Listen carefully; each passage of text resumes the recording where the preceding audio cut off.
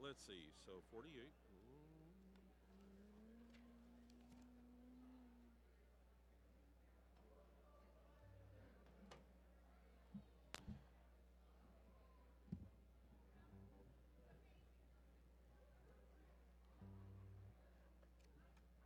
Good morning. Feel free to join us in praise and worship.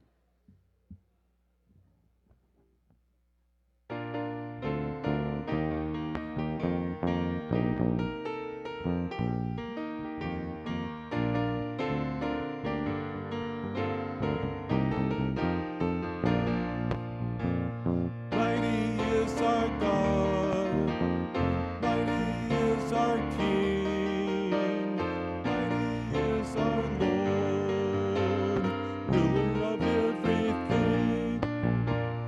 Mighty is our God, glory to our King, glory to our Lord, ruler of everything. His name is higher than any other name. His power is greater, for he has created everything. Mighty is our God, mighty is our King, mighty is our Lord, ruler of everything. Glory to our God, glory to our King, glory to our Lord, ruler of everything. Alrighty. Jared. Everyone, how y'all doing? Looks good, doesn't it? Like, the team's doing really good. It didn't shake or anything. So, welcome. Thank you for joining us this morning. Just a couple of announcements. One is after the service, we have fellowship time and Sunday school. We'd love for you to join us for those things. Second, in your bulletin, there are a couple different announcements. The one I want to point out is there is a fellowship night coming up. Pasta with Minute to Win It games is going to be a lot of fun, but they really need you to sign up because we need to know like how much food and how many prizes, that type of thing. So there is a sign up at the top of the stairs on that A-frame bulletin board. Please sign up if you're able to come. I know the fellowship team would be really appreciative of that. So with that said, let's pray and we will continue to worship together. Father God, we thank you for today, for a chance to gather in your house. We pray that you will be glorified, that you will be the focus of our attention, the sole focus of our attention, Father. We thank you for this body and for the chance to gather. Amen. Right, let's continue with bless his holy name and with to God to be the glory. A couple of them you may not have heard in a while.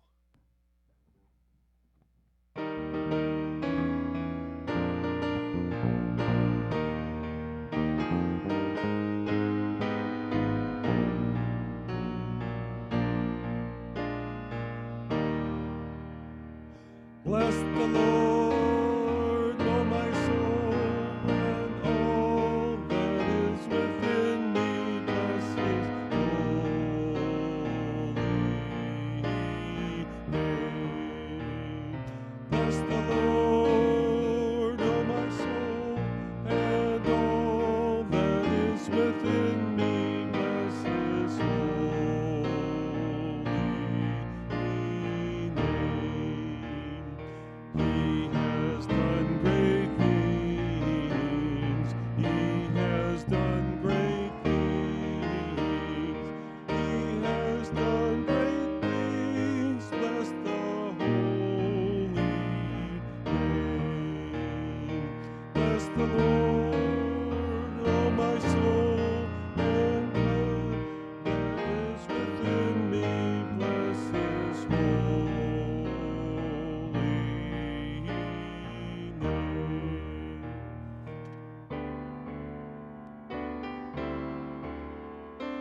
To God be the glory, great things He hath done. So loved He the world that He gave us His Son, who yielded His life an atonement for sin, and opened the life gate that all may go in. Praise the Lord, praise the Lord, let the earth hear His voice. Praise the Lord, let the people rejoice. Oh, come to the Father through Jesus the Son, and give Him the glory, great things He hath done. To perfect redemption, the purchase of blood, to every believer the promise of God, the flawless offender who truly believes, that moment from Jesus a pardon receives. Praise the Lord, let the earth hear His voice. Praise the Lord, let the people rejoice. Oh, come to the Father through Jesus the Son, and give Him the glory, great things He hath done. Great things He has taught us, great things He hath done, and great our rejoicing through Jesus the Son. But purer and higher and greater will be our wonder, our transport in Jesus we see. Praise the Lord, let the earth hear His voice. Praise the Lord, let the people rejoice. Oh, come to the Father through Jesus the Son, and give Him the glory, great things He hath done. Thank you. You may be seated now.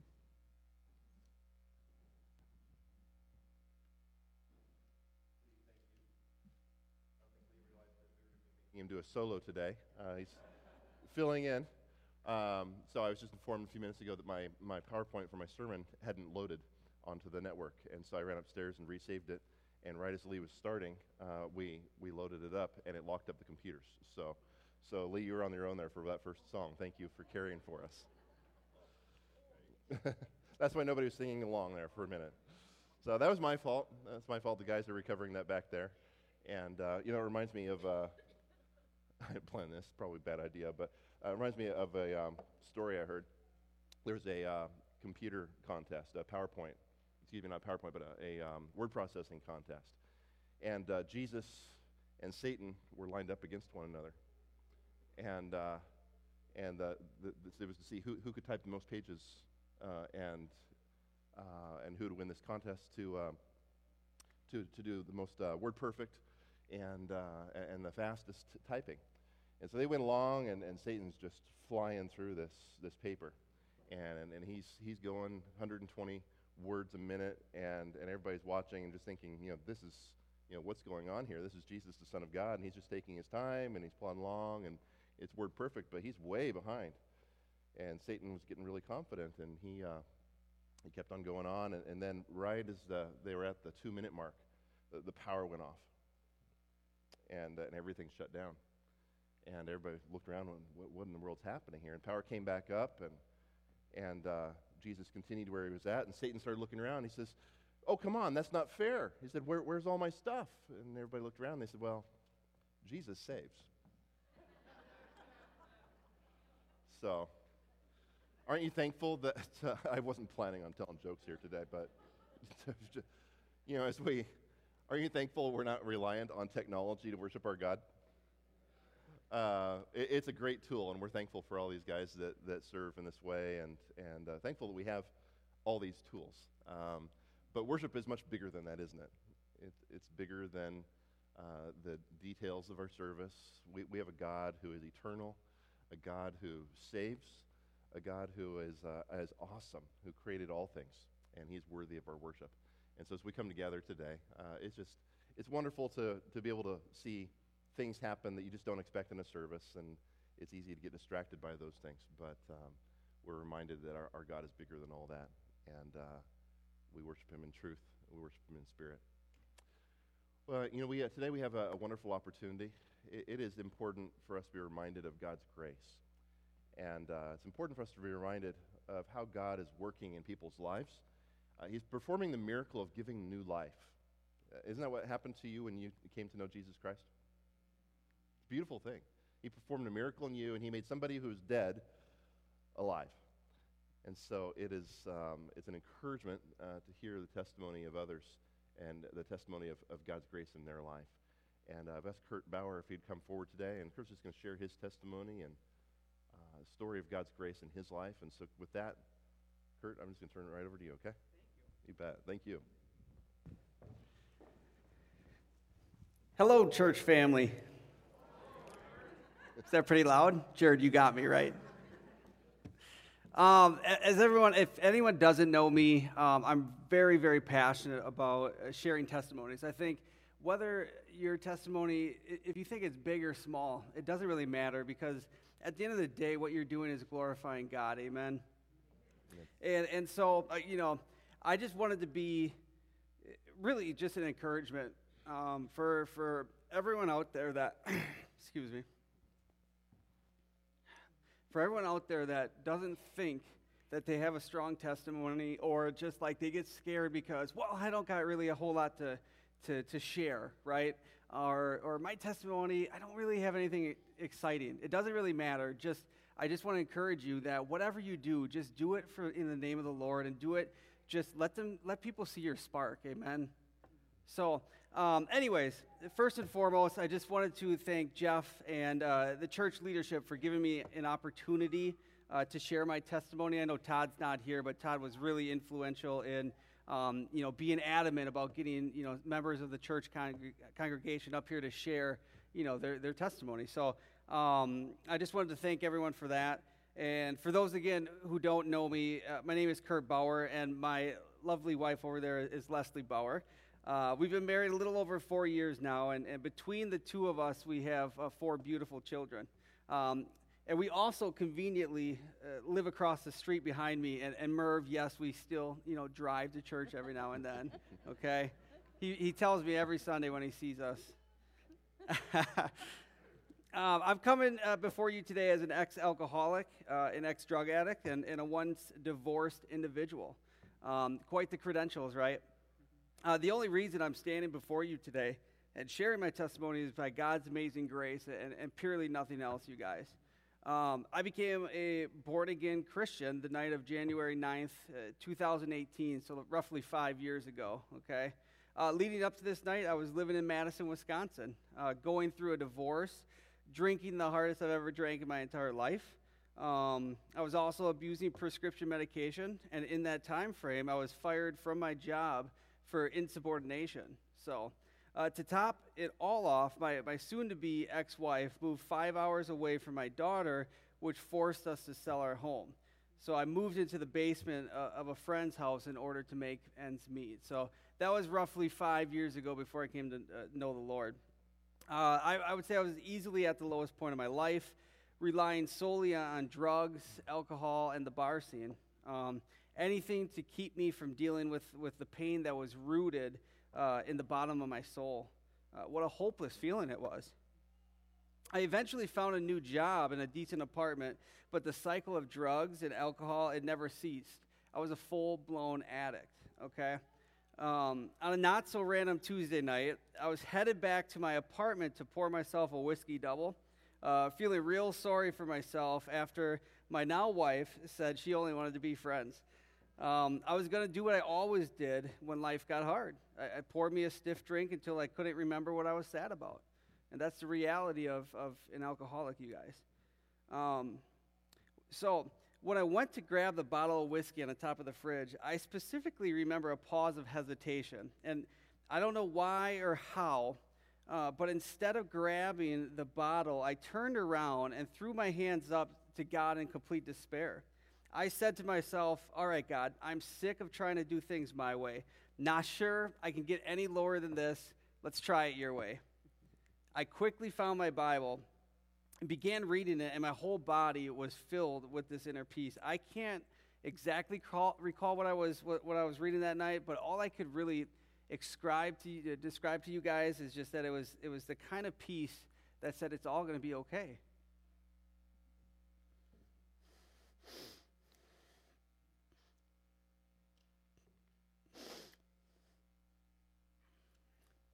Sorry. You see, you guys, God had to get me to the lowest point of my life where I could do nothing else but turn to him. I tried to control the narrative for so long.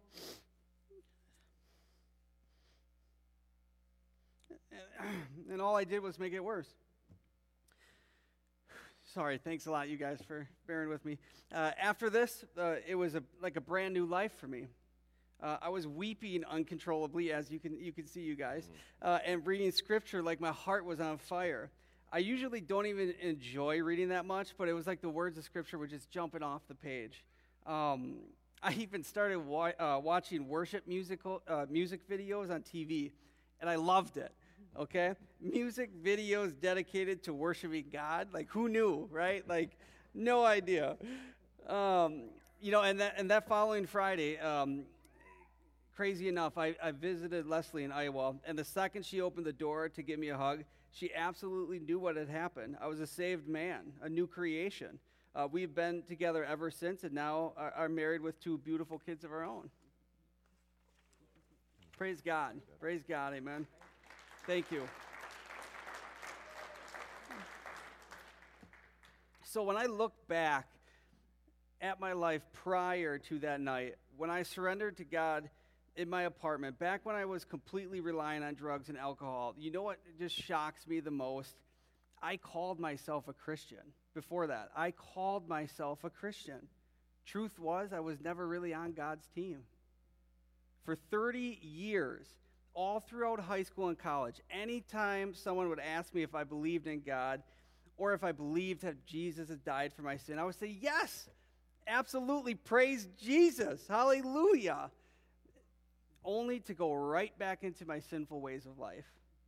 Always trying to justify my actions by thinking I was a good person, so God would have to let me into heaven. My friends, I'm absolutely positive that if I would have died back then, even though I claimed to know Jesus, I would have gotten a response that Jesus talks about in Matthew 7:21. It says, not everyone who says to me, Lord, Lord, will enter the kingdom of heaven. And that his response would have been, depart from me, for I never knew you. It's scary to even say that out loud, you guys, and even just to admit that to you guys, but it's true. That's the response I know I would have gotten. And looking back, I love the idea of Jesus. I did, and having a Savior, right? I had the head knowledge, but my life didn't follow suit with what I was claiming to be. I didn't understand the gospel, okay? Can you believe that? Going to church all throughout my life, and I didn't understand the gospel message. Crazy, right? It's not, though. It's not. There's so many people going through these same motions. That's why I'm up here. I'm up here to say, hey, look at yourself. Look internally, okay? I truly thought I could get to heaven by being a good person and by having my good works outweigh my bad works. It was all about how I could make myself righteous in the eyes of God, instead of solely relying on the blood of Jesus for my salvation. It was Jesus plus Kurt's good works that equals salvation. That's how I thought the equation worked, okay? My understanding of God and receiving salvation was all performance-based, okay? It was all about me and what I could accomplish, not what Christ did at the cross at Calvary. My brothers and sisters, we have to understand that no amount of good deeds will get us into heaven. Absolutely zero, okay? Growing up, I thought I was born good, and I didn't truly understand the full effect of my sin nature. and how we are born actually separated from God, essentially enemies of God. And I know that's hard to hear for some of you, but it's true. And listen to what Romans 3:10 has to say. It says, as it is written, none is righteous, no, not one. No one understands, no one seeks for God, right? All have turned aside. Together they have become worthless. No one does good, not even one. You know, how many times do we hear that in church? Probably not much, right? But it's the truth. We're just filthy sinners. Isaiah 64 and verse 6 also speaks about how our righteous acts are like filthy rags to God.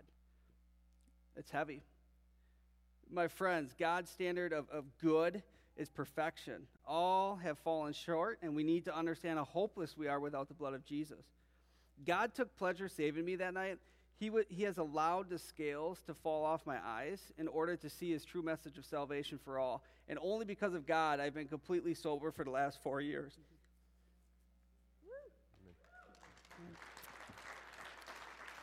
Thank you. I like to say now, I'm now drinking that Jesus water that flows up to eternal life, right? So instead of Jesus plus Kurt's good works equals salvation, it's now simply Jesus plus nothing equals everything, you guys. So thank you, everyone, for your time. Thank you. Hold on a second. Let's just pray together. Yeah. Let's just get time to just thank God. Father, we thank you for your grace. Thank you for how you've displayed it in Kurt's life. We're amazed at who you are. And each one of us sits here today unable to save ourselves. And so we thank you for Kurt sharing today. Thank you for his preparation and thinking these things through, but for giving you the glory and just recognizing the incredible work that Jesus Christ has done for him and for each one of us. Lord, please continue to use Kurt. Bless him. We pray for your hand upon his life, and his ministry, and his family. Might you do great things continually through him and through the powers. Amen. If you're here today and you hear Kurt's testimony of God's grace, maybe you're here today and going, you know, I've been saved my whole life, I thought, and maybe your story is something similar to that. Kurt would love to tell you how you can come to know Jesus. I know Jared will be in the back today after our service if you'd like to take some time in prayer. But if you'd like to talk to somebody about how you can know that you have eternal life as well, don't leave this service. Don't leave here today without knowing that that if you died today, that you would have eternal life. And we give God praise. Praise team, will you lead us in one last song? Yes, on that note, let's stand and praise our great God. Blessed be the name.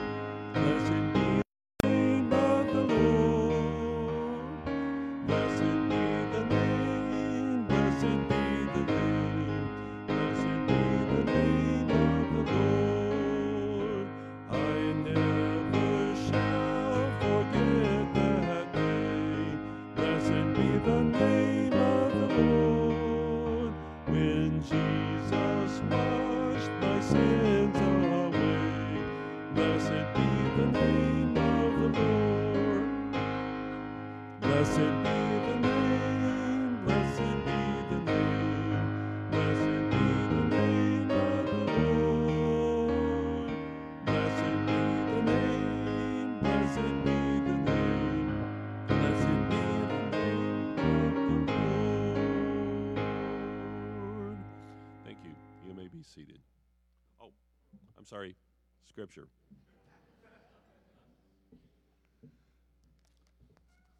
The scripture reading this morning is from the Gospel of John, chapter 1, verse 29 through 42. The next day he saw Jesus coming toward him and said, "Behold, the Lamb of God, who takes away the sin of the world. This is he of whom I said, after me comes a man who ranks before me, because he was before me. I myself did not know him, but for this purpose I came baptizing with water, that he might be revealed to Israel."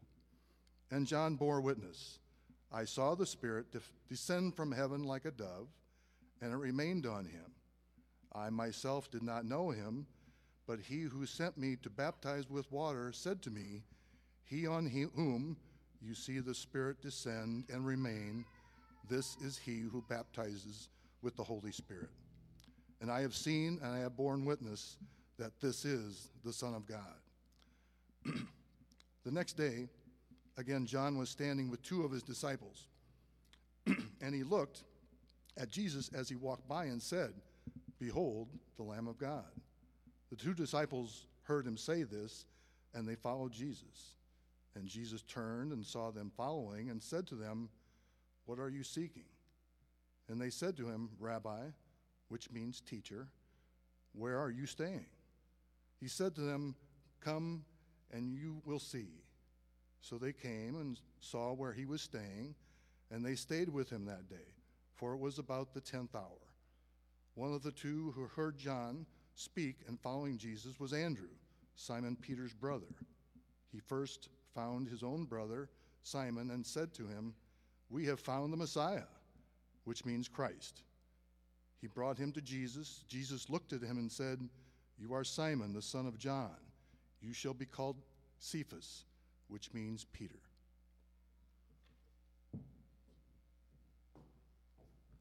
You can be seated.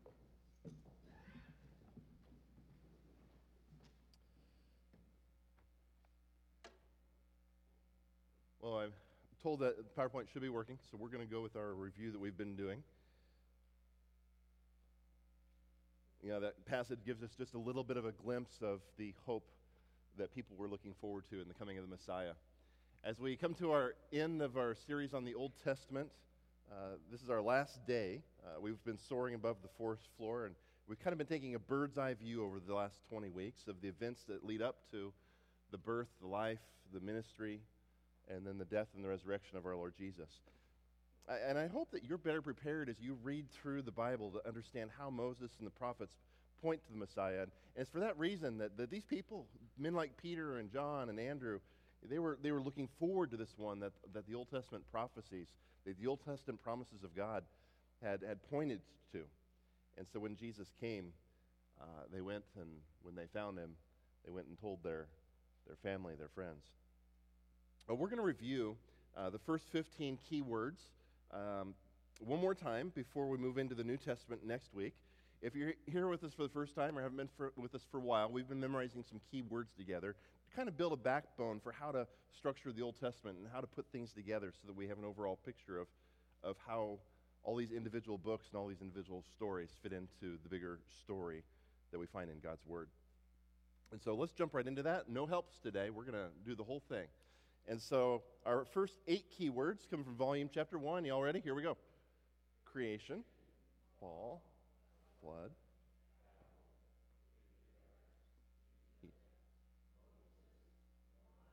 Very good. That takes us through the first 5 books of Moses. In volume 2, we have 3 key periods of Israel's early leadership, and that was Joshua.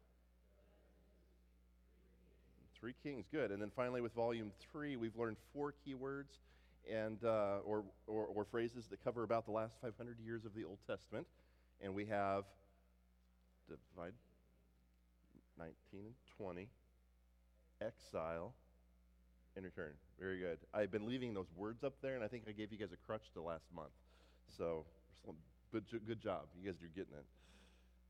Took them away from you all of a sudden. You weren't expecting that. Well done.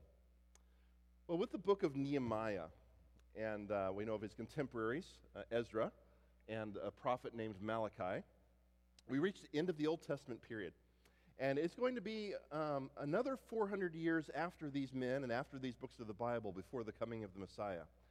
We oftentimes call these years the 400 years of silence, often because there were no new prophets, there were no new books of the Bible written during these 400 years, but these weren't silent years by any means.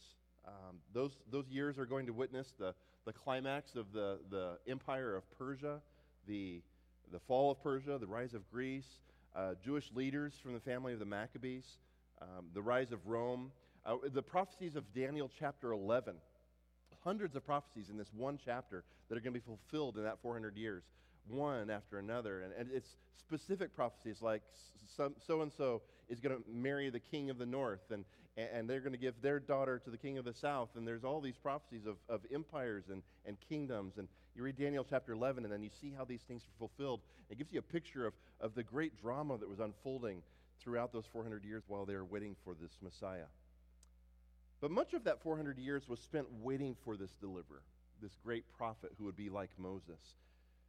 And Jews had a concept of the promises that God had made all the way back from the beginning in Genesis chapter 3, all the way through the Abrahamic covenant, the Davidic covenant, the new covenant that Jeremiah foretold.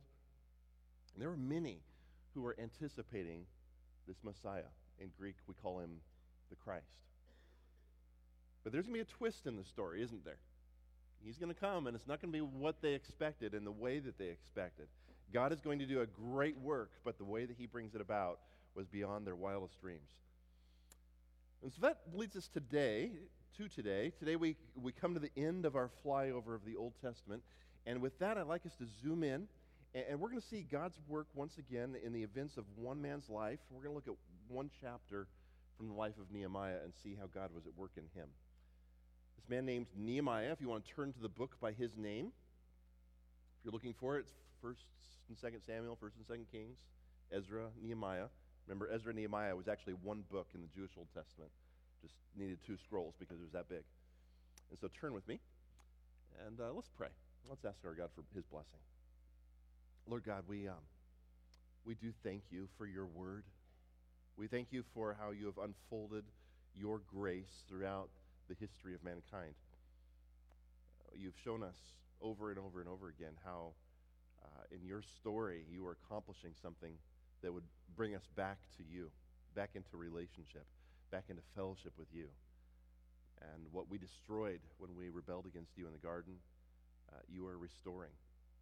And you're doing it in a way that we will look back on thousands of years from now, millions of years from now, when we've been with you in eternity for 1 billion years. We'll look back on this and go, you couldn't have done it more marvelously. And so thank you for how you've unfolded this before our eyes and given us the privilege of being able to read these stories of individuals. Thank you for showing us how you've put this together in a way that it all points to Jesus Christ, the Messiah. As we come to the end of our Old Testament study, our Old Testament flyover, Lord, I just pray that you would continue to teach us, continue to help us to understand better how you are going about these things, to understand your sovereignty and the amazing plan that you've been accomplishing throughout human history. And then to witness how you are doing that in our lives as well, how our story intersects with yours, and when we are at the end of our rope, you show us your grace. You show us your mercy that comes through Jesus Christ. And so help us to gain a glimpse of that today as we come to the life of Nehemiah. Amen. Well, there were 2 old geezers living in the backwoods. Rufus and Clarence. They lived on opposite sides of the river, and they hated each other. Every morning, just after sunup, Rufus and Clarence would go down to the respective sides of the river, and they'd yell at each other. "Rufus," Clarence would shout, "you better thank your lucky stars that I can't swim, or I'd swim this river and I'd whoop you." Clarence, Rufus would holler back, "You better thank your lucky stars that I can't swim, or I'd come over that river and I'd whoop you." Every morning, every day, for 20 years. One day, the Army Corps of Engineers came along, and built a bridge. But the insults kept on coming every morning, every day, another 5 years. And finally, Mr. Rufus's wife had enough. "Rufus," she squallered one day, "I can't take no more. Every day for 25 years, you've been threatening to whoop Clarence." "Well, there's the bridge. Have at it." Rufus thought for a moment, chewed his bottom lip for another moment, said, "Woman," snapped his suspenders into place, says, "I'm going to go whoop Clarence." He walked out the door, down to the river, along the riverbank. He came to the bridge. He stepped up onto the bridge. He walked about halfway over the bridge, and then he turned tail and ran screaming back to the house, slammed the door, bolted the windows. He grabbed his shotgun, and he dove under the bed. "Rufus," cried the missus, "I thought you were going to whoop Clarence." And he says, "I was, woman, I was. What in tarnation is the matter?" He says, "Well," whispered terror-stricken Rufus. He said, "I walked halfway over the bridge and I saw a sign that said, 'Clarence, 13 feet, 6 inches. He ain't never looked that big from the other side of the river."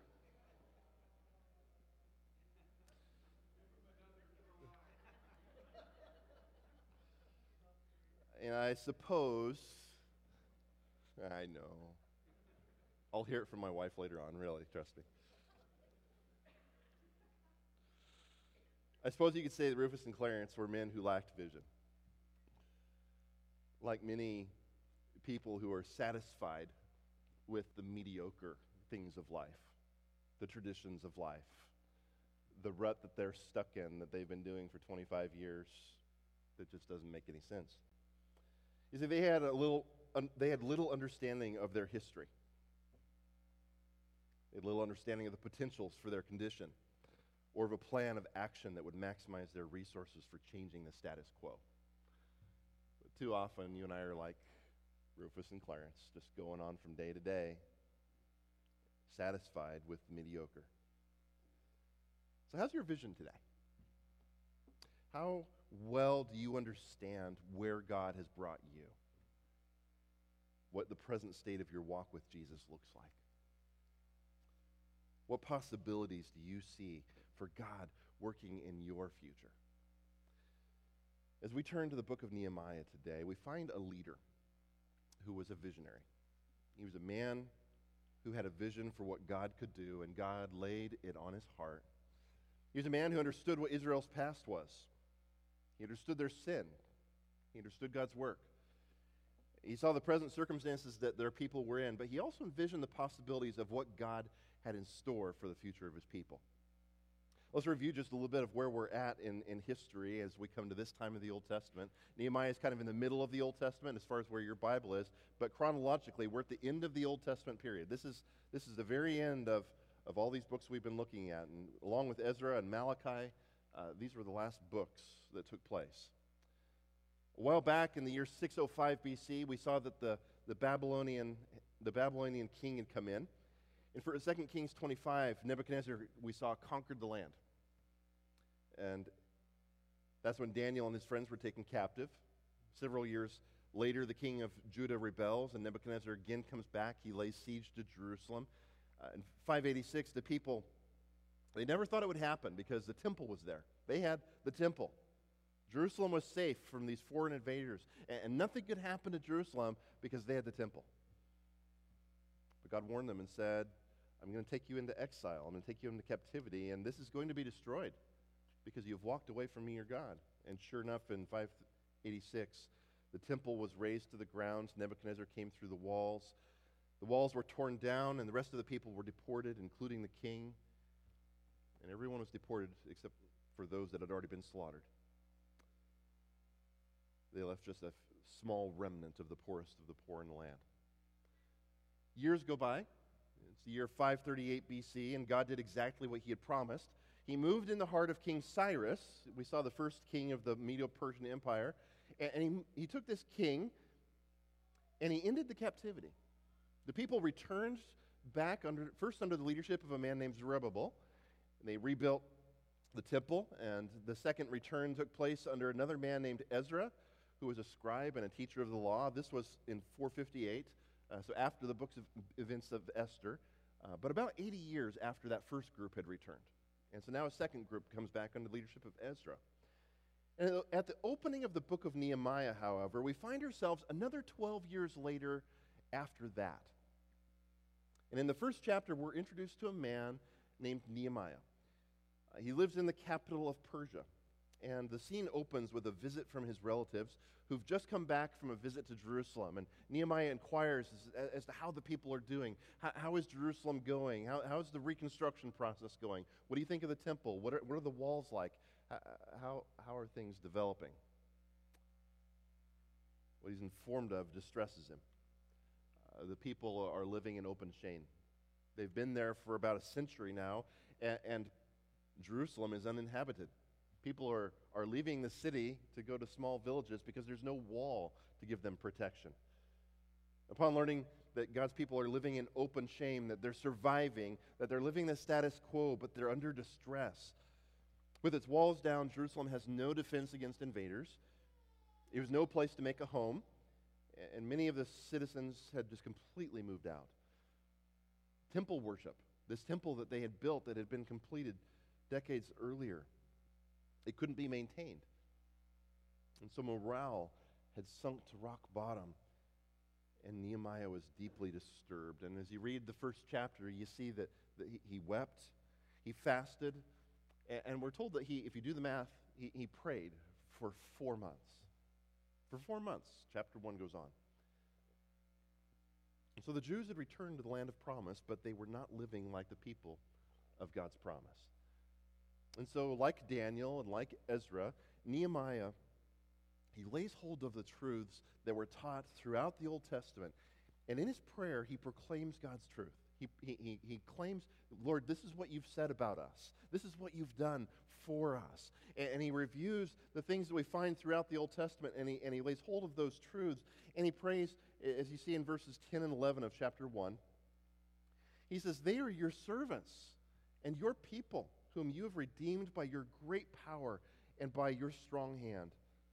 O Lord, let your ear be attentive to the prayer of your servant and to the prayer of your servants who delight to fear your name, and give success to your servant today and grant him mercy in the sight of this man. Now you might ask, who's this man that he's talking about? What's he talking about, this man? Nehemiah is about ready to walk into the presence of the king of Persia, Artaxerxes I, and ask for a favor. And then the chapter closes with this very important detail. He says, now I was cupbearer to the king. It's not a throwaway line. You read through that, he's not just telling you what his job was. You see, the cupbearer was the king's right-hand man. Not only was he a person who tasted the king's food and wine first to make sure that it wasn't poisoned, but the cupbearer would have been one of the closest people associated to the king. He was one of his closest confidants. If you're king of a mighty empire with many, many provinces, and you know that food is going to be brought to you day after day, who do you want bringing your food? Who do you want serving you your wine? If there's conspiracies all around, you want a trusted person that's going to control access to you, and that was Nehemiah. This is one of the most trusted positions in all of the Persian Empire. And so Nehemiah would have had frequent access to the throne. And we learned that he had a plan. He had a request that he was going to bring to King Artaxerxes. And so let's watch this plan, this great vision of Nehemiah that unfolds throughout chapter 2. And I'd like for you to note what you and I can learn about being people who have a vision for what God can accomplish in our lives. First, we read in verse 1, it says, in the month of Nisan, in the 12th year of King Artaxerxes, 20th year of King Artaxerxes, when wine was before him, I took up the wine and gave it to the king. Now I had not been sad in his presence. That's a key detail right there. He's been serving for a long time, and he had never been sad before in the presence of King Artaxerxes. And the king said to me, why is your face sad, seeing you are not sick? This is nothing but sadness of the heart. Then I was very much afraid. Now, there's a reason that Artaxerxes was afraid. If you serve the king of a vast empire, and you are one of his most trusted confidants, and you are in control of providing access to the king, what kind of man does the king want in that job? Somebody they can trust, right? Somebody that's not going to scheme against him. Somebody that's happy, that likes his job. You ever work in a job that you just didn't enjoy? Your boss have a lot of confidence in you that you're going to stick around? A lot of confidence in the work that you're going to do? Ever have one of those employees? And so here's Nehemiah, and it says he was sad, and the king notices it. And there's one easy solution that Artaxerxes had to address a problem, to make sure that he had trusted advisors that would remain happy with their jobs. Take his head off. That's commonly what would happen. It just say, you know what, Nehemiah, you guys take him out back. Let's go find somebody new and let's replace him. And so Nehemiah has a reason to be afraid. The king notices his sadness. In verse 3 it goes on and says, I said to the king, let the king live forever. Kind of important words to tell him, right? I'm still with you, man. Nothing's changed. I'm here. Why should my face not be sad when the city, the place of my father's graves, lies in ruins, and its gates have been destroyed by fire? And then the king said to me, what are you requesting? So I prayed to the God of heaven. Before we discover Nehemiah's great vision for rebuilding Jerusalem, we need to discover that God directs his people through prayer. Not a cliche, not something we just say because we're here in church on Sunday morning. You know, we're supposed to say that, right? God answers prayer. But he does. And the seeds of vision are planted through prayer. Notice how we see that this in Nehemiah's example, both here, but also through all of chapter 1. Nehemiah responded in prayer to real needs. We often see prayer as this strange ritual that we have to go through. We need eloquent phrases. We need great oration. But my friends, what is prayer? It's talking to God. I've often told you about my struggles with plumbing, and I've shared with you how prayer is a lot like plumbing, isn't it? Yeah, some of you are shaking your head. Some of you have helped me with plumbing, and you know how horrible I am at it. Right, Russ? You can say yes. It's all right.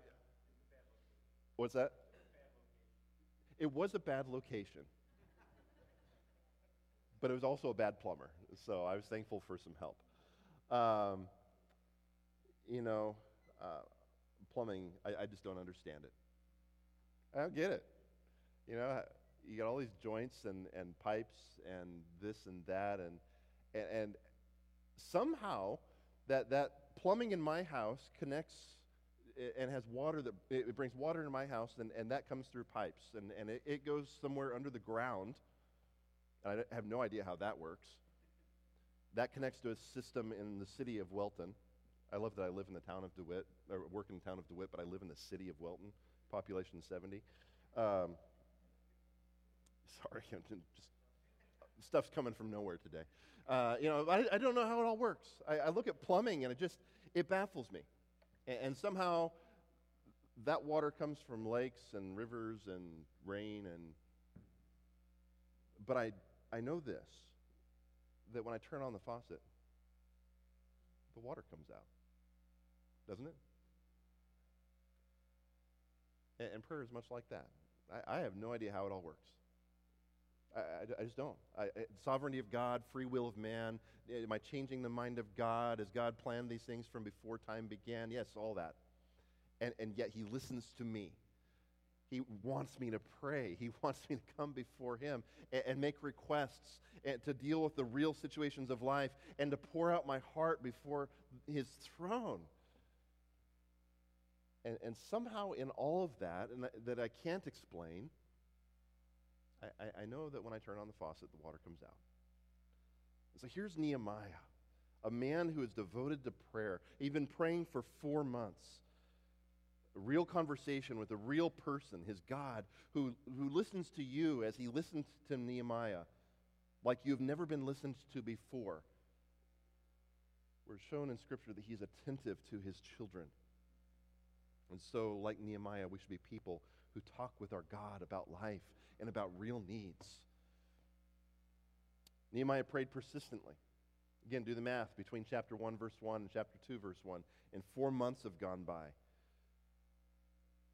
Not only was he making requests, but he was also confessing sin during that time. Nehemiah recognized sin for what it is. While our God is a God who listens to his people, there's one great circumstance where the Bible tells us that he will not listen to us, and that's when we're walking in sin, when we refuse to confess our sin before him.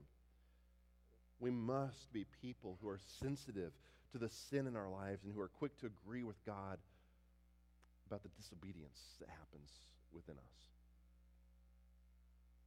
Nehemiah, however, was also a man who remembered the promises of God.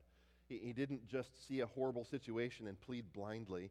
Rather, he was a man who knew God's word, he knew God's promises, and he knew God's declared truth. My friend, by faith, he believed God, and his prayers were formed, and it took root in that soil of the truth that God had presented to him from his word. And I believe prayer is like that seed. You can pull that seed out, you can isolate it, you can drop it in a cup of water. Just watch it. Very often you'll see this miracle happen. The husk cracks open and something alive begins to reach out, looking for something to root in. But you take that same seed and you plant it in the right soil, and watch something wonderful take root and bear fruit. Prayer and God's word are like that. They belong together. When your prayers arise from your time that is spent in the Scripture, something wonderful takes root and bears fruit. And so vision takes form. Nehemiah requested what only God can give, but then God directed Nehemiah through this persistent prayer, and God directed Nehemiah during these times of prayer. And if we want to be people like Nehemiah, people of vision, people that aren't just living day to day, the status quo, going from one thing to the next, just hoping that life will give us something interesting. If you want to be a person who has vision for what God can accomplish in your life, that God can accomplish in your family, that God can accomplish in your personal ministry as well as in your church, then you and I must be people who are persistent and frequently on our knees before the God of heaven. But notice that vision, it also sees opportunity. Sometimes opportunity comes at normal times. Here's Nehemiah, as we've seen him already, and though he's afraid for his life, he's in the middle of just doing normal life. He's doing his job. And sometimes those opportunities are going to come at times like that. You're just going about changing diapers, making phone calls, doing the stuff that your boss tells you to do, and opportunity arises. Because you've been in prayer and because you've been in God's Word, you start seeing those opportunities. Maybe it's an opportunity to share the gospel with a coworker. And you never noticed it before because you weren't praying about them. You weren't praying for them. You weren't spending time in God's Word. But now you're saturating your life in prayer and God's Word, and all of a sudden you start seeing the opportunities that are around you in everyday normal life. And so in this opportunity, it came in the midst of a normal day, albeit Nehemiah wasn't exactly in a normal profession that everybody else was in. But for him, this was just day-to-day stuff. And sometimes, though, opportunity is going to arrive at your doorstep when you're going through the events of everyday life. But if you're a man or a woman who has been spending your time in God's Word and spending time in prayer, then you'll be ready to see that opportunity. But sometimes that opportunity often comes at inconvenient times. Listen to how Nehemiah answers the king in verses 5 through 6. Things are changing. He said, I said to the king, if it pleases the king, and if your servant has found favor in your sight, that you send me to Judah, to the city of my father's graves, that I may rebuild it. And the king said to me, the queen sitting beside him, how long will you be gone? And when will you return? And so it pleased the king to send me when I had given him a time. He's arrived. Amen. He makes it. But notice with Nehemiah that he didn't just see the opportunity, but his vision looked beyond his own limits. Let's read on, verses 7 through 8. He said, and I said to the king, if it pleases the king, let letters be given to the governors of the province beyond the river, that they may let me pass through it until I come to Judah. And a letter to Asaph, the king of the king's forest, that he may give me timber to make beams for the gates of the fortress of the temple, and for the wall of the city, and for the house that I shall occupy. And the king granted me what I asked, for the good hand of my God was upon me. You see, seeing beyond, it allows us to act boldly. Because Nehemiah's life had been saturated in prayer and obviously in the study of God's word, he saw beyond his own circumstances. He saw beyond the ordinary things of life something else that God could do, something that was beyond his own limitations. Now, how easy would it have been for Nehemiah to just pray and say, oh, God, please help those people over there? Never been to Jerusalem. Here it's supposed to be a wonderful place, but it's not. Lord, pray for them. Please save them. Please send someone. God, please help those people living back there to stop living in fear. God, I have a position of great influence, and so thank you for letting me live in the palace. Help me be a good cheerleader for my people. He could have prayed like that, couldn't he? But he didn't.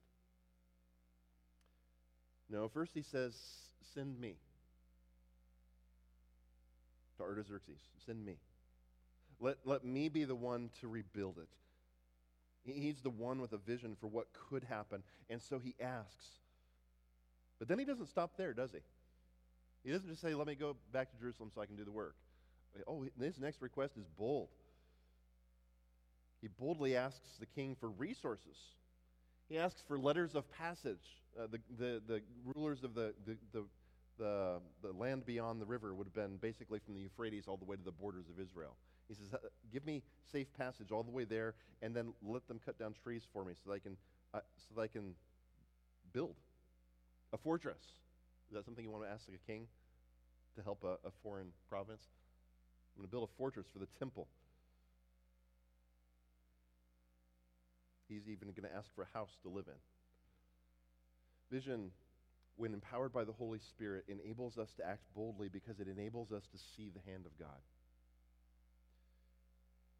It's interesting.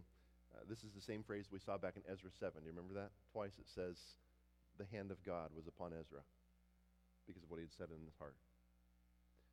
The good hand of God was on Ezra, it says the second time. Here in Nehemiah, the good hand of his God was on me, he said. Nehemiah saw beyond his own limitations because he was aware of God's working in his life and what God had said on his heart. But that oftentimes attracts attention, doesn't it? Things are changing.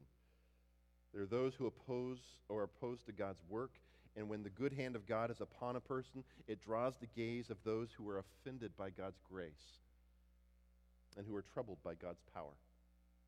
Nehemiah was no exception to this. In verses 9 through 10, we're introduced to an obstacle for rebuilding of the walls. These guys are going to come into play later on as you read through the book of Nehemiah. But it says, then I came to the governors of the province beyond the river and gave them the king's letters. Now the king had sent me with officers of the army and horsemen. But when Sanballat the Horonite and Tobiah the Ammonite servant, the Ammonite servant heard this, it displeased them greatly that someone had come to seek the welfare of the people of Israel. That's an important detail. It's a little bit of foreshadowing because those guys are going to come back into play later on in Nehemiah. We won't get to that today, but I encourage you to read through that. But like Sanballat and Tobiah, there are going to be people in your life who are displeased when you seek the welfare of God's people. But we're not finished learning our lesson from the work of Nehemiah. You see, he wasn't satisfied with the status quo. He wasn't satisfied with just giving in to the pressure of those around him. He didn't shrink when people opposed God's plan and God's good. He didn't stop with the status quo even when progress had been made. It'd be easy at this point to say, cool, look at what God did. That's awesome. Let's go rebuild it. And that was the end of his vision. letters from the king, a train of cargo for the work was not the end of the project. And so it leads me to just another question. How satisfied are we with the mediocre?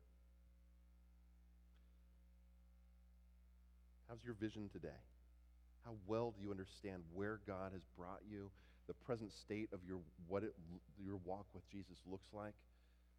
What possibilities do you see for God working in your future?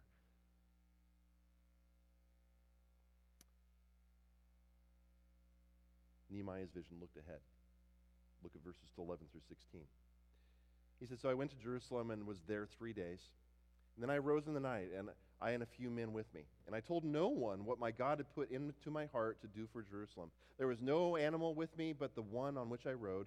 I went out by night by the valley gate to the dragon spring and to the dung gate. And I inspected the walls of Jerusalem that were broken down and its gates that had been destroyed by fire. Then I went on to the fountain gate and to the king's pool, but there was no room for the animal that was under me to pass. Then I went up in the night by the valley and inspected the wall, and I turned back and entered by the valley gate, and so returned.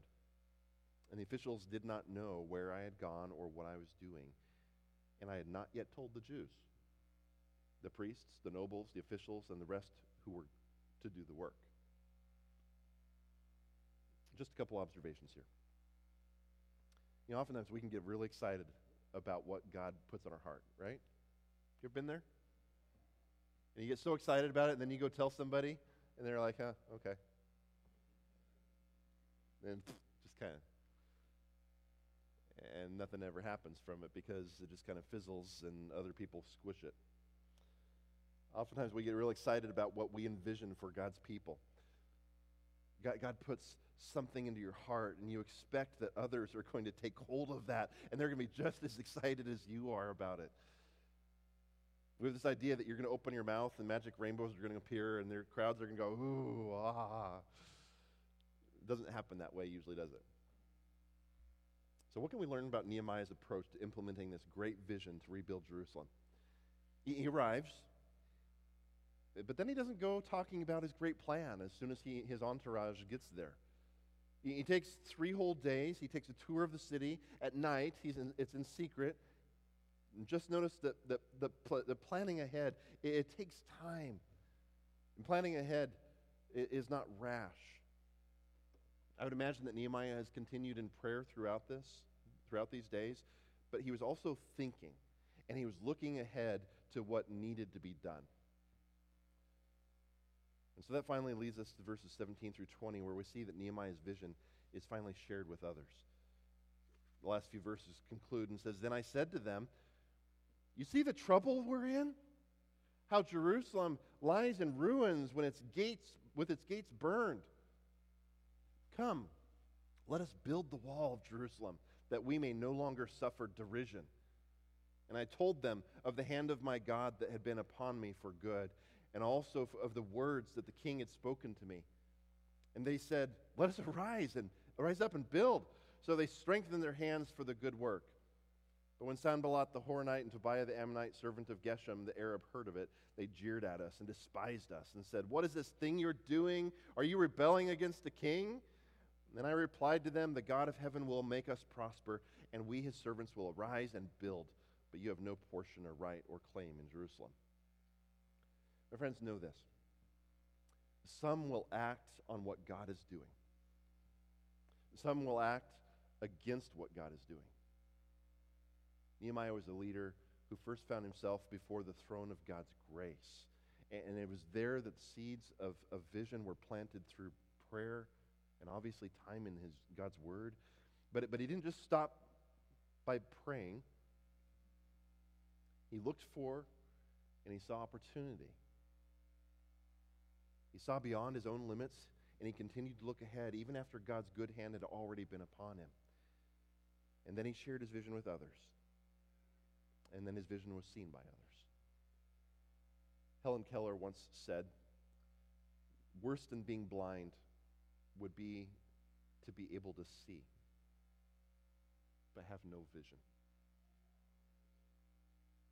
It's over this next few chapters that God's people, not just Nehemiah, they're going to act on what God has led them to do. Not just what God led Nehemiah to do, but what God led them to do. They're going to rebuild the walls in a record amount of time. The people are going to come together. We're told they're going to hold brick in one hand and mortar and a sword in the other. They were defending. They had a plan. They went about things, and it's a remarkable project that unfolds throughout this book. Ezra is going to come back into the story. He's going to teach the people. I love that story here in Nehemiah because Ezra preaches to the people, and guess what? For a quarter of the day, he sat and they all stood up. Maybe not. I guess I didn't let that vision sink in and do that right. No, Ezra comes back in, he teaches the people. Nehemiah is going to return to Persia, and then he's going to come back again. He's going to serve as the next governor over Judah. Jerusalem is rebuilt, and by the time of Jesus and his disciples, a few hundred years later, they're going to look on and wonder. Remember the story in Matthew 24? The disciples are up on the Mount of Olives, and they're looking out over Jerusalem. It's a city of rubble still, right? Beautiful. Amazing. They look at the temple. They say, Jesus, check it out. Look at the temple over there. Isn't it beautiful? And Jesus had a message for them that they didn't enjoy in a time of destruction again. But I want you to know that happens almost 500 years later. Jerusalem is going to stand for over 500 years after Nehemiah rebuilds it. And though there's still a future and still things that are coming after Jesus' day and after our day, God still has a plan for Jerusalem. But Jerusalem is rebuilt, and by the time of Jesus and his disciples, they look up on this wonderful city, in this great city with a temple that stood on God's mountain. And my friends, Nehemiah's vision came to pass, and that city stood for another 500 years. In the Bible, there are some who had visions. I mean, like Joseph and Daniel. We've looked at them, right? They're real visions. I mean, they saw things. God used them in remarkable ways. It's something else. There are some who were visionaries, men who had great hopes for the future, but never lived past their own imagination. There are some who had no vision. They just lived from day to day, moment to moment, existing to survive the day and live on to the next, shouting from one side of the river to the other, I'm going to whoop you. I'm afraid that we easily suffer from the myopia of Alice in Wonderland.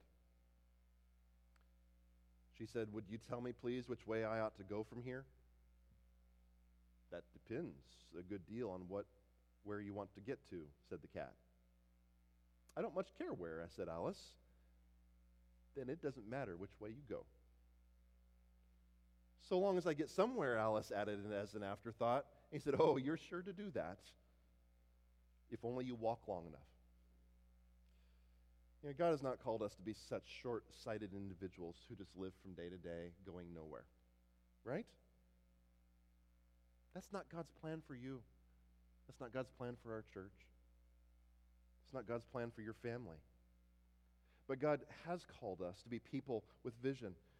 And we see that Nehemiah was such a man, not because he was some great hero that had fought battles and led armies, some great politician from the start, but because he was a man who prayed for what God would do. He saw what God was doing, and then he was able to lead others who also saw what God had laid on Nehemiah's heart.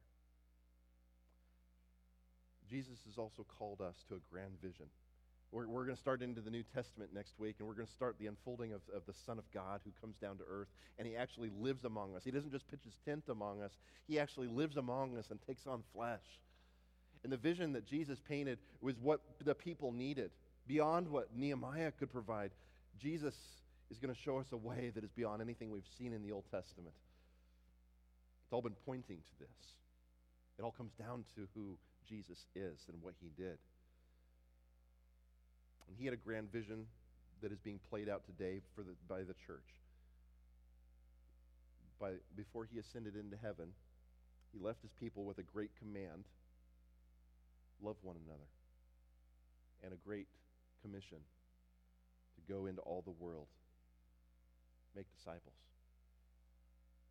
And that's why at Dwitty Free, we're passionate about knowing Christ and making him known by helping others, what? Connect with Christ, grow in faith, and love our God. My friends, we are in the business of introducing people to Jesus. Not just a business, your business, the business of your life. You are here to introduce people to Jesus, to grow in faith, and to love our God. We tell people about Jesus, we teach them about Jesus, and we worship Jesus. That's why we're here. There is no room for complacency in that. There's no room for the status quo. There's no room for sliding across the finish line. So are we praying?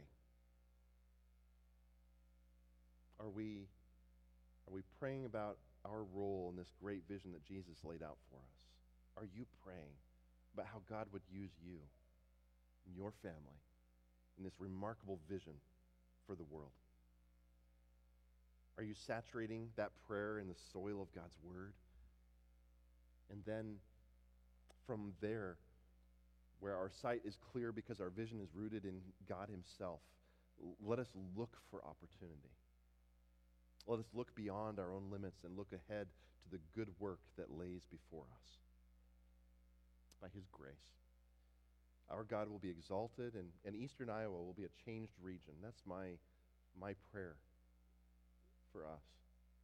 It's my prayer for this area that we live in. Like Acts 19:20 said regarding the Ephesians. It's my prayer that this would be a changed region due to the influence of the Spirit of God expressed through the lives of people who are connected to Jesus and growing in faith. And by his grace, may the word of the Lord continue to increase and prevail mightily. Pray with me. Father, once again, we thank you for men like Nehemiah. We thank you for these stories, true history, real stories of people's lives as they lived them before you. We thank you for men like Nehemiah who had vision for not only who you are, but what you might do through us. Thank you that he was a man of prayer, a man that knew your word, and a man that saw the opportunities that you gave to him. Lord God, we just pray that you'd help us to be men and women like Nehemiah, not just as a church, but in our individual lives, living with passion as we follow Jesus Christ, living with a purpose, telling people about Jesus, teaching about Jesus, and worshiping Jesus. And might you be glorified in us as Jesus is magnified. Amen. Let's stand and exalt our Lord in song.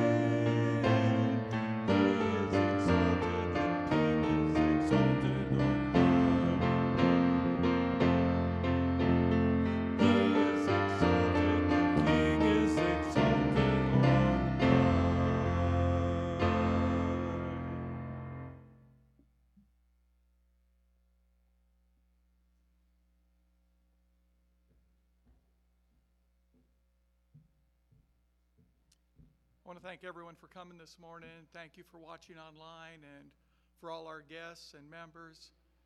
We just want to praise the name of Jesus this morning. And as we close in prayer, we learned a lot about prayer this morning. We learned a lot about salvation this morning.